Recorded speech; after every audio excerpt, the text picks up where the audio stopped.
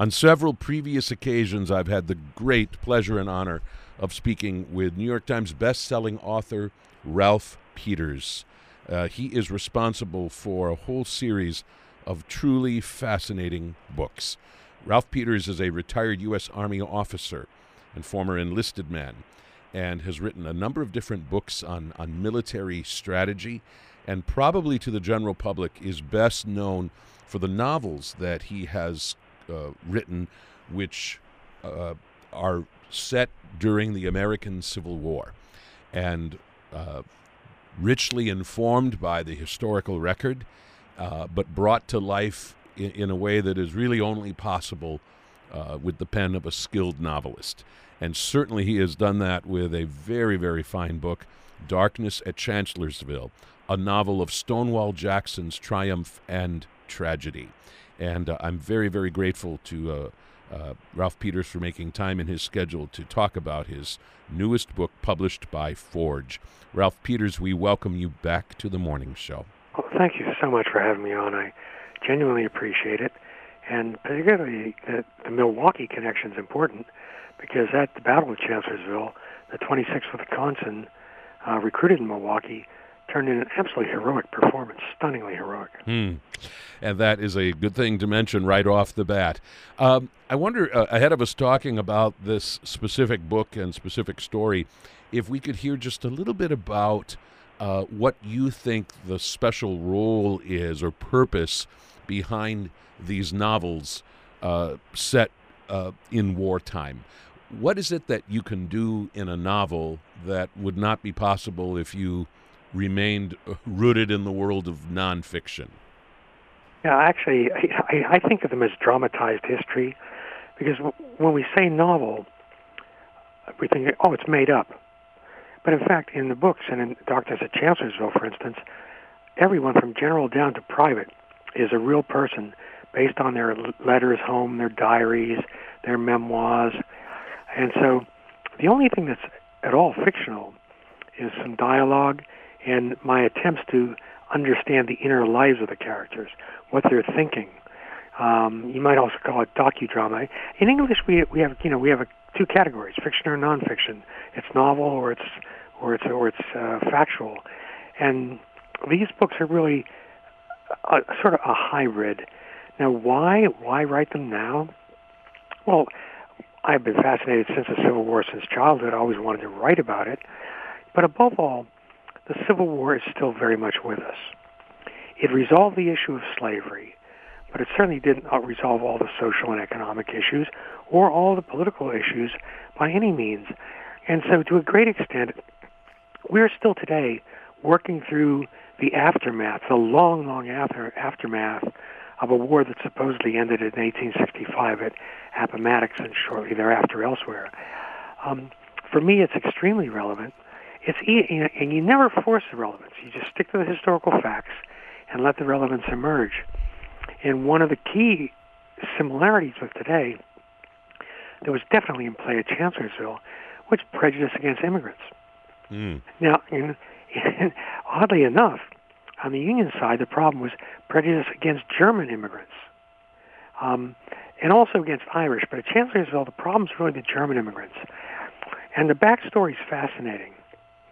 The 26th Wisconsin, for instance, those men, the average soldier in the 26th Wisconsin is a little bit older than the average soldier in other Union regiments, because these are, by and large, refugees from Germany after the failed revolutions of 1848. Many of them were freedom fighters. They had settled lives in this new world, this new country they learned to love that gave them refuge. They had wives and children. They had businesses. They had professions. And yet, when war came, these men, some of them even middle-aged, they volunteered to fight for the Union, fight for what they believed in. Many of them were active abolitionists, Carl Schurz, obviously. And the commander of the 26th Wisconsin at Chancellorsville, which took a terrible beating, saving what remained of the 11th Corps after Jackson's attack. The commander was known to his English customers and friends as William Jacobs, to his German peers as Wilhelm Jacobs. And this guy with no previous military experience just turns into this stunningly courageous last stand performance and saves a significant part of the Union Army. But the sad, tragic result is that the Germans are vilified. They're blamed for the defeat at Chancellorsville, even though the German officers in the 11th Corps, the fateful 11th Corps, had spent much of the day warning their Corps commander, Oliver Otis Howard, the Army's commander, Union Army's commander at Chancellorsville, Joe Hooker, warning him that the Confederates were making a flanking movement, that they were going to be attacked on the flank. And nobody would listen to the Germans. They just wrote them off. The attack comes. It's a disaster. And you can't blame Oliver Otis Howard because he's a popular Union general. He's popular with the abolitionist papers. Nobody's going to blame Joe Hooker for it right then because he's got his faction in Congress. So these Germans, many of whom truly put up a heroic fight, were called the Flying Dutchman, accused of just running away. And you see, things repeat themselves cyclically. So there was prejudice against German immigrants. Later we've had prejudice against successive waves of immigrants until they're finally integrated now. And today we'd never think about prejudice toward German immigrants. But so, without belaboring the point, the Civil War is still relevant on many, many levels. And for me, the Battle of Chancellorsville, with its dramatic, dynamic personalities, its fortunes of war, its misfortunes, its bigotries, its hatreds, its heroism, you can't get a battle that's more dramatic, and yet it's one that's it's not well known in its details. People just think, oh, that's where Stonewall Jackson was mortally wounded. In fact, more Americans died at Chancellorsville in a couple of days than have died in all of our wars in Iraq and Afghanistan combined over almost 2 decades. Wow. There are a couple of basic things that I so appreciate about this and other books that you have written, and I think I especially appreciated this about this book. I mean, it was maybe exceptionally true about this latest book, Darkness at Chancellorsville. And one of them is that I think for a very casual outside observer, they might assume that somebody who is themselves a military man, a proud military veteran, proud to have been part of America's armed forces, might be inclined to write a book that, first of all, glorifies anybody and everybody who's been part of the military in really exalted terms, when in fact you don't. You actually are very honest and open about the frailties and shortcomings and that are a part, especially of many of these military leaders who are important in this battle. And beyond that, you also do not shy away from sharing with us the grimmest sort of reality about what war means. Can you speak to the honesty of your books when it comes to those two matters that I just outlined? Well, to me, if I glorified war, that would be virtually criminal. I mean, no honest soldier would ever glorify war. You can honor heroism, and there was plenty of heroism at Chancellorsville, but that's a different thing. War is, unfortunately, the default position for human beings when we face truly intractable, grand, and large-scale problems. We can wish it were otherwise, but it's just what we turn to when we can't solve problems any other way. Just as in private lives, some of us turn to violence, spousal abuse, etc. But warfare is no more glorious than spousal abuse. It's sometimes a necessity to fight for what you believe in, to defend yourself and your people, but I would never, ever glorify it. On the contrary, what I try to bring home to people is the human complexity. I mean, these wars, the Civil War, we often picture it as old-timey. Oh, there were simpler people in a simple life. Well, far from it. They were every bit as emotionally and psychologically complex as we were. They might have faced some different social and political problems, and some of the same ones.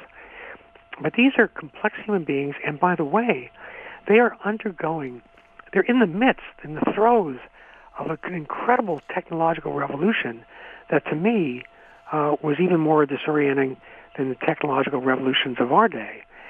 The telegraph has gained critical mass. It's on the battlefield now. The first tool in history that allowed human beings to communicate in near real time across thousands of miles. You've got the steam power revolution in full swing. Suddenly, instead of crossing, even in the 1840s and early 1850s, you're crossing the Atlantic in sailing ships for the most part. You know, the Irish, after the potato famine, they're dying of cholera on board, of typhoid, can take 6 weeks. Suddenly you can cross the Atlantic in 8, 9, 10, 11 days in steam power. The world seems to be shrinking. Mass newspapers are very, very popular, and there's, by the way, plenty of fake news in our Civil War on both sides. So when I try to honor the humanity and the challenges, the human challenges these people faced, and I guess the last thing on that I would say on that particular account is when I write these books about the Civil War, I am not interested in judging anyone. I'm trying to understand them. You can judge them based upon their presentation. I want to know why they made the decisions they did, why they did what they did. And so it's easy to issue blanket condemnations. When you get up close and look at the individuals, it becomes a lot more complicated. So even though I'm a Yankee, born and bred, my Civil War ancestor died wearing Union blue down in the Carolinas. But when I'm writing about Confederates, I have to try to understand them on their own terms. Same for the North. I think we've got plenty of political noise going on, and it troubles me deeply when people invoke the Civil War to make their point, whether it's extreme left or extreme right, and they don't know what they're talking about. They don't know anything about the Civil War except that, it freed the slaves and Lincoln was a good guy. It's just all more complex than that. And history matters. History matters. We don't believe it anymore, but history matters as much as math and science and physics, because without a sense of who we were, an honest sense, an objective sense of who we were, it's very difficult to be an informed citizen. It's difficult to make the right electoral choices. And it's also reassuring when you understand that as tough and brutal as history could be, others have gone through even worse than we are going through. I'm sure you've heard people say, we're going to have another Civil War. Well, no, we're not, actually. Or our country's never been so divided. In our Civil War, 745,000 Americans died, far more than in World War II. We were more divided then. We were more divided, in my view, during the late 1960s and early 1970s. So this is cyclical, too. History gives us a sense of who we are, of where we've been, of what the repeated challenges are, but also it can provide, in its dark way, comfort to us that, we're not the first to face problems of these dimensions. We're speaking with Ralph Peters and talking about his latest book, which is titled Darkness at Chancellorsville, a novel of Stonewall Jackson's triumph and tragedy. I want us, of course, to talk about some of the principal players who were part of this battle, but I want to ask you about a couple of more general themes that come up in your book. One of them is the kind of interesting sense of statehood that was very much on the minds of many of the combatants. That is, and I think this speaks to the complicated picture that you've been talking about already, the fact that it was not just a matter of the Union and the Confederacy, but it seems like, especially within the Confederacy, there was a really vivid sense of, well, those soldiers are from Virginia, and these soldiers over here are from Georgia, and these soldiers over here are from North or South Carolina, and that it was presumed had a lot to do with the kind of soldiers that they were, or the qualities that they brought to the battlefield. I think for the more casual observers of our history, this is the kind of thing that most of us just have no awareness of whatsoever. Can you talk a little more about how this tended to play out, and particularly how it played out in certain moments during the Battle of Chancellorsville? Well, absolutely, and that's a very astute observation, because we were really, in 1861, on the eve of war, we were in a sense two different countries. In the industrializing North, there was already a strong sense of American nationhood. You weren't primarily from Massachusetts or Rhode Island or Pennsylvania. I mean, you knew that, but you were an American. The South was different. It was lagging. It had an aristocracy in all but name. It was agrarian, and it was even feudal, F-E-U-D-A-L. And so in the South, you didn't have this developed sense of being an American. There was some sense of it, but on the whole, you were a Virginian first, or a Mississippian first, or a South Carolinian first. And that was very much a part of why various officers fought for the South. Many of the names we know or half know, obviously Robert E. Lee, Stonewall Jackson, Jubal Early, someone like Wade Hampton, these men were against secession. Wade Hampton stood up a very unpopular stance in the South Carolina legislature and preached against secession. But when secession came, these men from the South felt they couldn't fight against their families and their friends, and their states were ultimately their identities. Robert E. Lee was torn about it. And it plays out in various ways throughout the war. One, there's almost this constructive rivalry with regiments from different states trying to outdo each other. But in the South, they're not sharing things.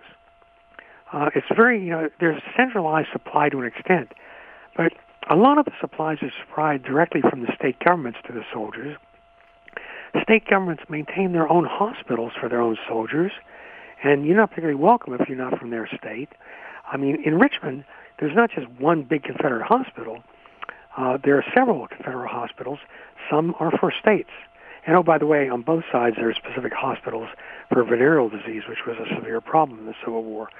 But, so, to your point, yes, we were a different country in many ways, but state identities played in very, very strongly. And if you take the case of Stonewall Jackson, Thomas Jonathan Jackson, before he gets the nickname Stonewall, here's a man, we're anxious to tear his statues down.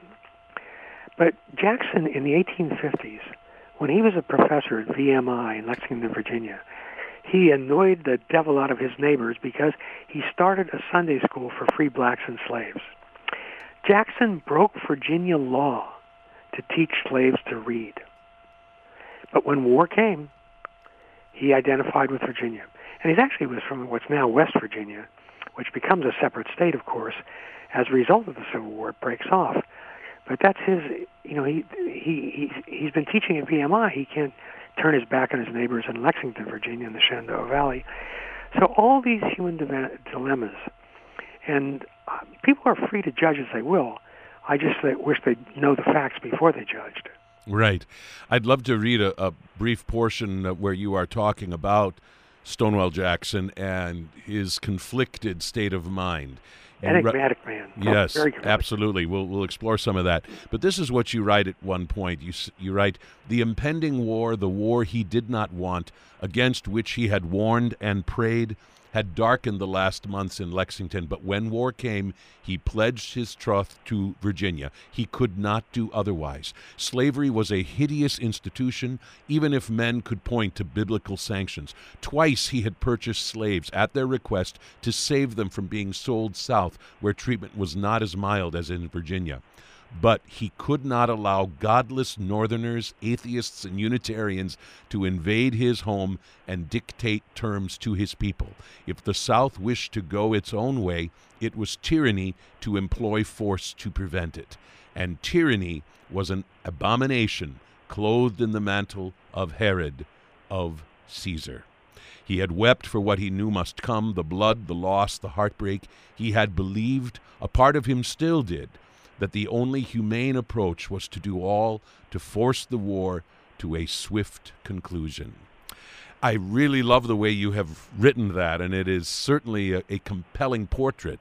I wonder, to what extent can we know that this was Stonewall Jackson's attitude?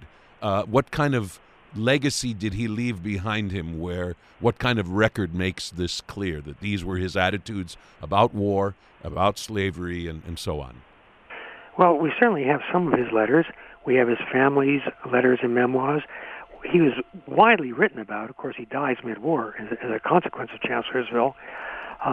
He's widely written about. His career is well documented, and the Civil War actually was fought by an astonishingly literate generation.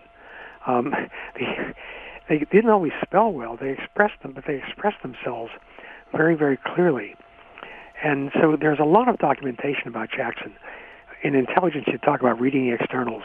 We know what he did, when he did it, and we have clues as to why he did it. But that's what I'm truly trying to understand. And with Jackson, I personally do not sympathize with Jackson's views. He was a religious fanatic. Even though in other respects he could be an incredibly merciful man, on the battlefield he was a butcher. But he believed that he was doing God's will. We know that. He was a devout Presbyterian, more Presbyterian than John Knox. And so we do have a lot of documentation. And what I try to do, as in the passage you read, which you read beautifully, thank you, I'm trying to understand him not on my terms, not on the terms of 2019, but on terms of 1863, in his world. And that's the great leap of imagination you have to make, based upon the facts, to try to get inside these men. Because ultimately, I always tell people to be a novelist or a historian, you don't have to like people, but you have to be fascinated by them. And of course, Stonewall Jackson is an endlessly fascinating figure, so complicated in so many respects.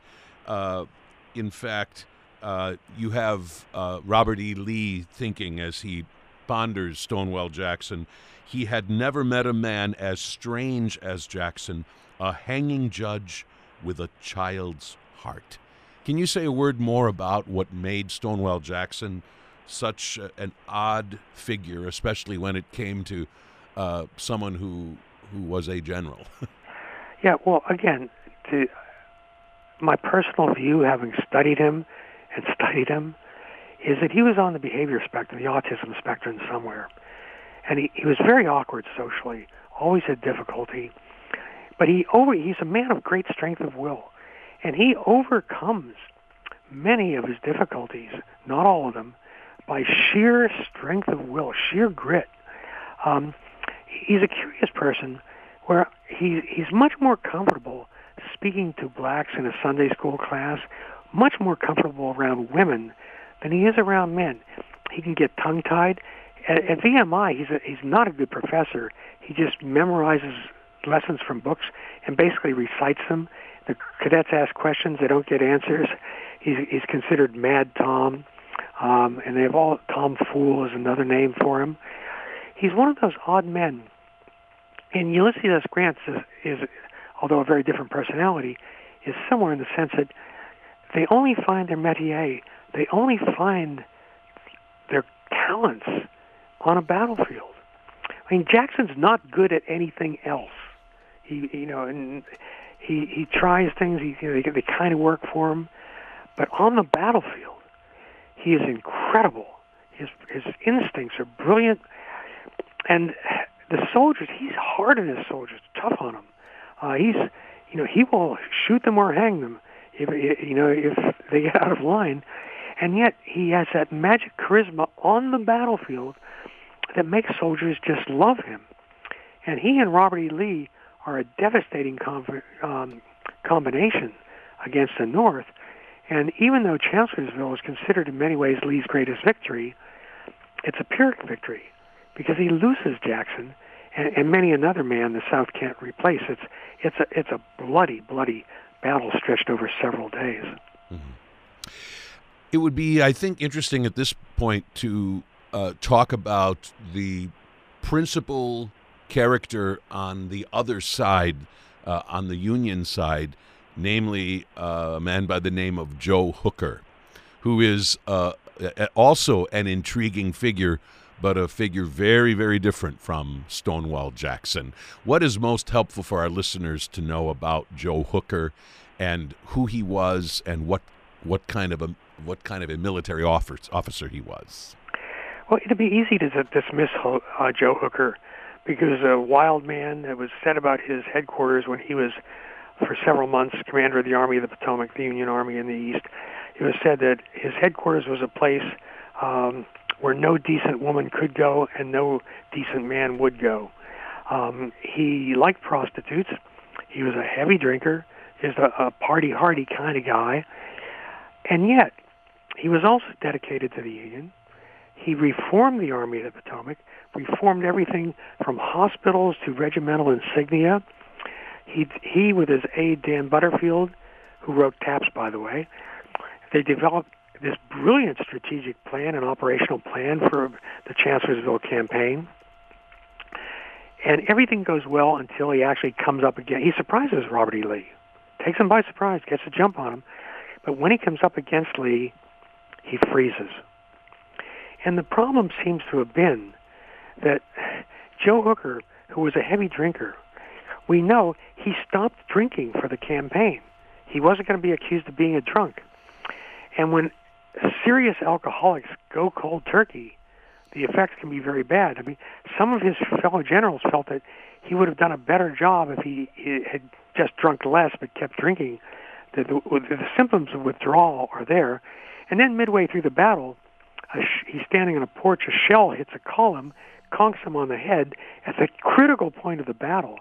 Here's a man who freezes up, then has bad luck, bad judgment, gets hit in the head, and rumors persist that he was drunk in the battlefield, but that was because of his concussion knocked him out for a while. People, knowing Hooker, thought, well, this guy's drunk again. No, he wasn't, but he was dysfunctional for hours during a critical phase of the battlefield. And that's the kind of thing that happens in warfare. The North had a brilliant plan, but faced with battlefield realities, it fell apart.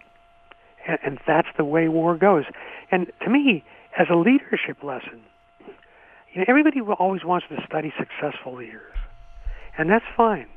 But if you really want to learn about leadership, study the failures. And Hooker is a man who's a good fighter. He's good at up to division command. Corps command he does it creditably. But when he gets to an Army command, when he's the guy responsible for everything, he's not following orders, he's giving the orders, he freezes up. He's reached a level at which he can no longer function. And we see that in militaries everywhere, and even in our own today, where we will promote people above a level at which they're terrific and promote them to a point where it's beyond their capabilities. We did it in Afghanistan with General McChrystal. Brilliant special operator, brilliant battlefield fighter, and then you put this guy who's a darker-than-night killer in charge of diplomacy. And it didn't work. He was a good man in the wrong job. And so these things happen. And there are so many lessons on both sides. One of my heroes, Karl Schurz, German immigrant, division commander on the battlefield of Chancellorsville, struggles to get it right.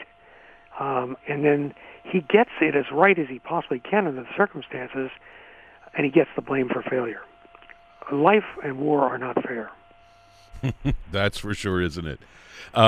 Speaking to the point of leadership and what makes a good leader in times of war, both on and off the battlefield, a couple of interesting points from your book come to mind. One is an observation that you actually make about General Robert E. Lee. And I would love to have you expound on this just a little bit.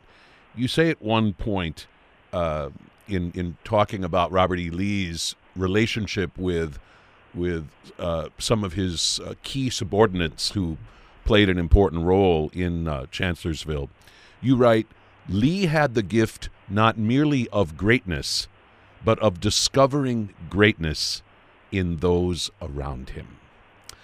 Explain the most important ways in which this was true. Well, he was good at recognizing talent. Now, as in any army, there's only so much you can do because there are political interests, etc. But he recognized Jackson for what Jackson was. He recognized Jackson's immense talents. And he picks others. He picks good division commanders. Lee's problem is Confederates do lead from the front. We always say lead from the front. Well, they did, and they died disproportionately, the generals and colonels. So by the end of the war, they're getting toward Appomattox, the Union has this reservoir of talented leaders, and Lee's out of leaders because they're dead or crippled, wounded, beyond the ability to fight on. But the ability to spot the talents or the weaknesses in subordinates is critical to good leadership. But if I were identifying one factor that matters more than any other, it's the ability to inspire subordinates. If your subordinates believe in you, as they did in Jackson, as they did in Lee, you can perform miracles or near miracles. And I've also found, though, in my own life and through the study of history, that there's no template for the perfect leader. Leaders can be very contradictory men. Like Jackson. Jackson's brutally hard on his soldiers, but they just adore him. You can have other leaders who are relatively lax, and the soldiers don't respect them. They're different leaders are right at different times. Some of the German officers who had been professional officers in Germany and then went over to the Revolution of 1848, they have to learn how to handle American soldiers.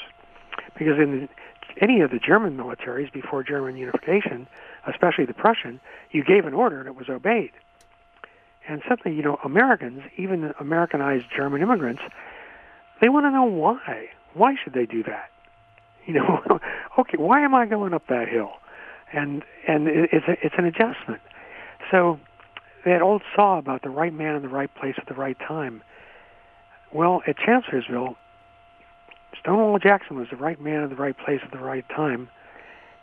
He leads this brilliant flank attack, and he does something very foolish. He rides out in a confused battlefield with the fighting still sputtering on.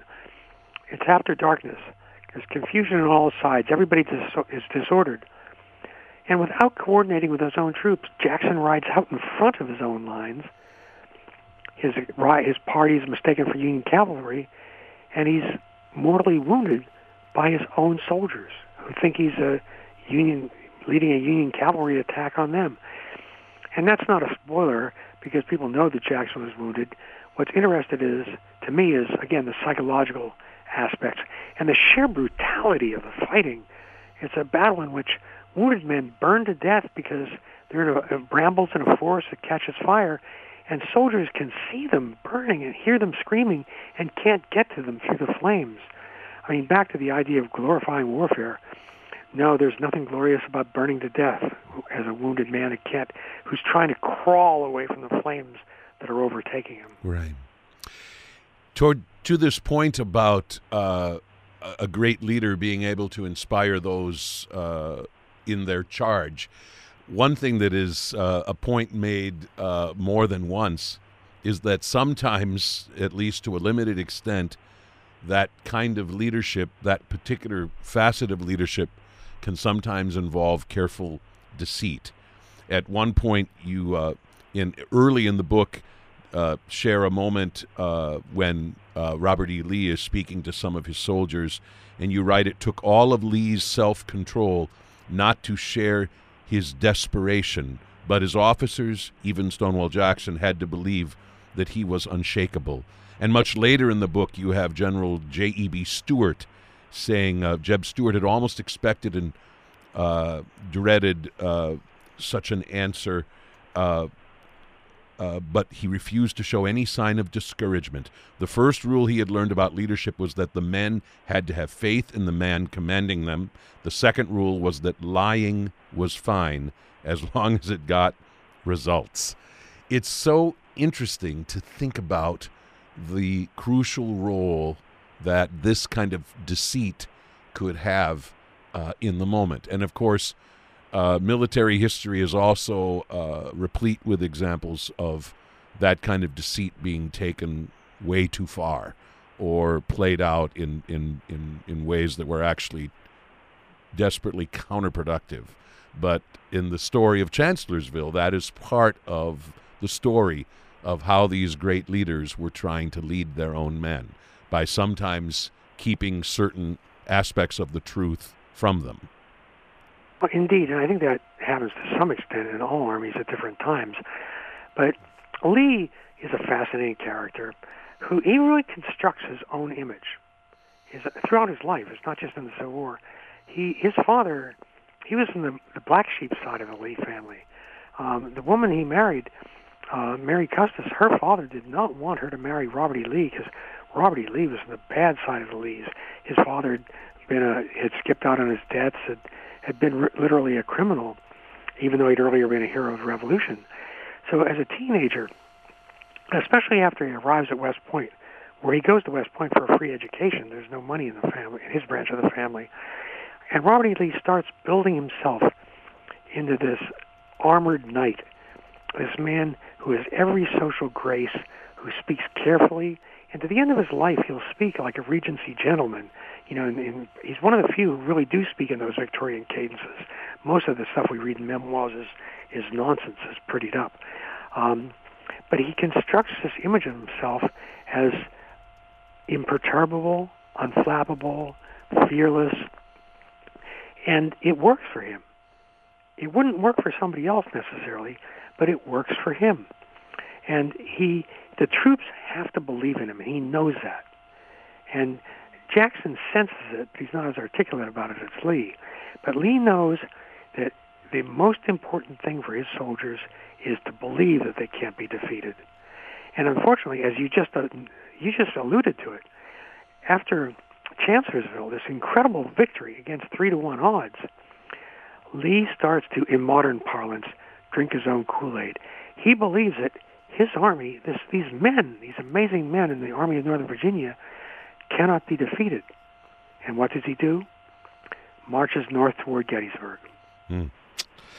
You also tell us that General Stonewall Jackson, at least in this particular chapter of his career, was prone to keep the details of his plan pretty much to himself. You write early in the book, strike first, strike hard, never give the enemy the first grab at the stick. Jackson had a plan, although he had not shared it. Jackson intended to flank the foe yet again, to destroy these trespassers, to slay them until there were none left to kill. He had not wished to be rude, he never did, but words were costly to him, and fewer words meant clearer words. So Stonewall Jackson is making a very conscious choice there to not, in a sense, share more than he believes is absolutely necessary to share. And that by doing so, by sharing fewer words, he is, in a sense, gaining clarity in what he is saying, which is a really interesting idea. Yeah, it worked for Jackson to a point, but at Chancellorsville, it ultimately fails him. Even though the South wins the battle, it's much bloodier than it had to be, because Jackson didn't share his plan with any of the subordinates. He didn't share with corps commanders. He didn't share with division commanders. And as a result, when he's wounded and carried off the battlefield, nobody's sure what he was up to. What was he going to do next? And it leads to great confusion. But Jackson was enigmatic. He was eccentric. He was brilliant in this one narrow way. He was a brilliant battlefield fighter, tactically brilliant.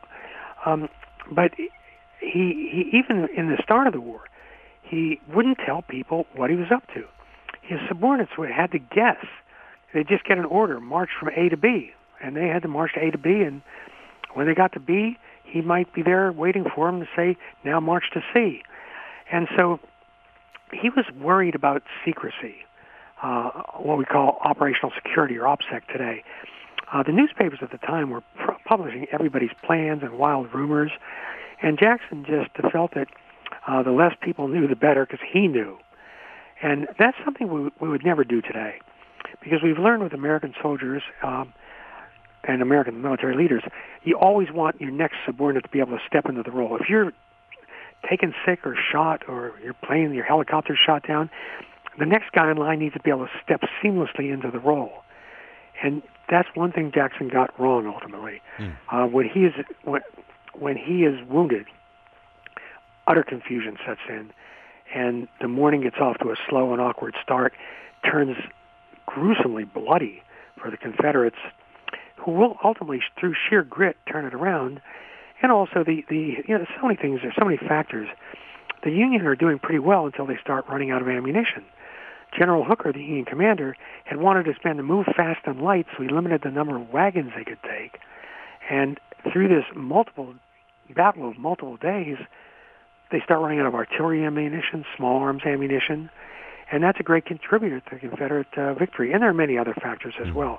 But warfare is complex, and the challenge for me is to capture this complexity in a way that's absolutely clear. And that's really, it's a hard thing to do. But, when you're reading the book, everything should be clear to you, even though you're getting a sense of how complex it was for the participants. Right. Well, and of course, you're also telling us this complicated story from multiple points of view, primarily from the view of the Confederates and from the view of the Union soldiers. And even within those two sides, we are hearing from different people on each side of this conflict and their varying perspectives. So that in and of itself makes such a difference. In our last couple minutes, I'd like you to touch on a matter we breezed past very quickly early on, namely the matter of technology really changing, and in a couple of different ways. The telegraph, which was an important factor, but an inconsistent one, and then also the matter of firearms and how there was a real difference between North and South. Yeah, and those are critical points. The telegraph, we've already laid a transatlantic cable before the Civil War. Now, it breaks early in the war, so it's not able to report the news to Europe. But it's amazing. I mean, imagine, prior to the telegraph, you could move this you'd send a message at the speed of the horseback or stagecoach or a sailing ship or the human foot. Now suddenly you can communicate across oceans, across continents, across thousands of miles. That was truly revolutionary. But some people overestimate the practical utility, and a number of times the North tries to use telegraphs on the battlefield, and sometimes it works, sometimes it doesn't. At Chancellorsville, they tried a new telegraphic system that failed them badly. Hooker's plan was very complicated. It required telegraph communications between the broadly distended flanks, and when the telegraph went down, the plan went down. And so you have that. You have steam power. You have armored ships powered by steam all of a sudden in the mid-war. And you got things that move fast. Railroads. The Union has more railroads.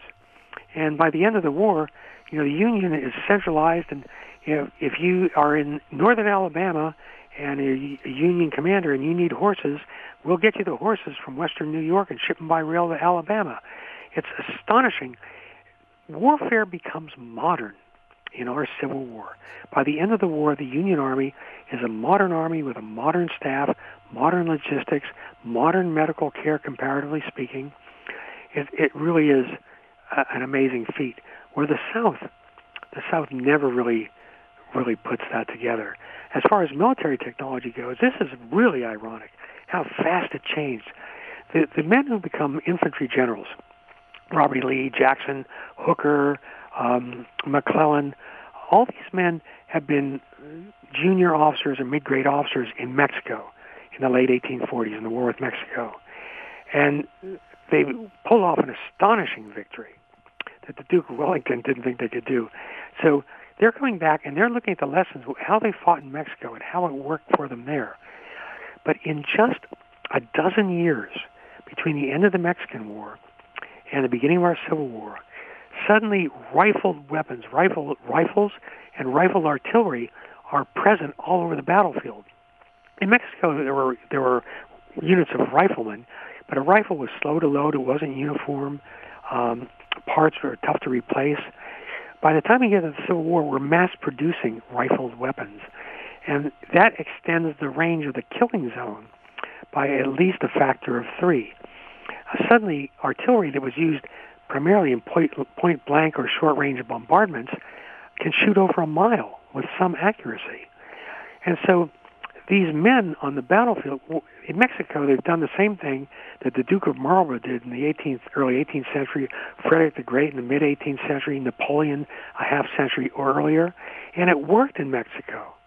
But suddenly, when you get to a place like Gettysburg, you can't cross that mile-wide field with impunity because the ranges of the weapons are too great.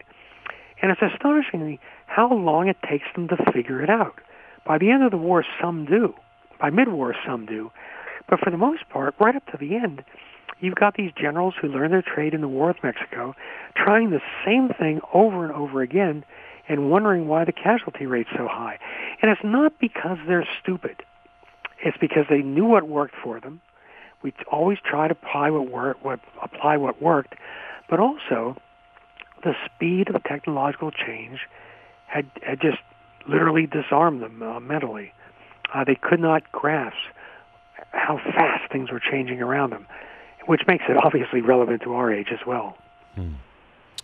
It is so intriguing to read this story and to experience it in so many different ways. And we sense the cost of war, the way in which, as you have one of your figures saying it, war demanded all of a man. And its costs are many and varied.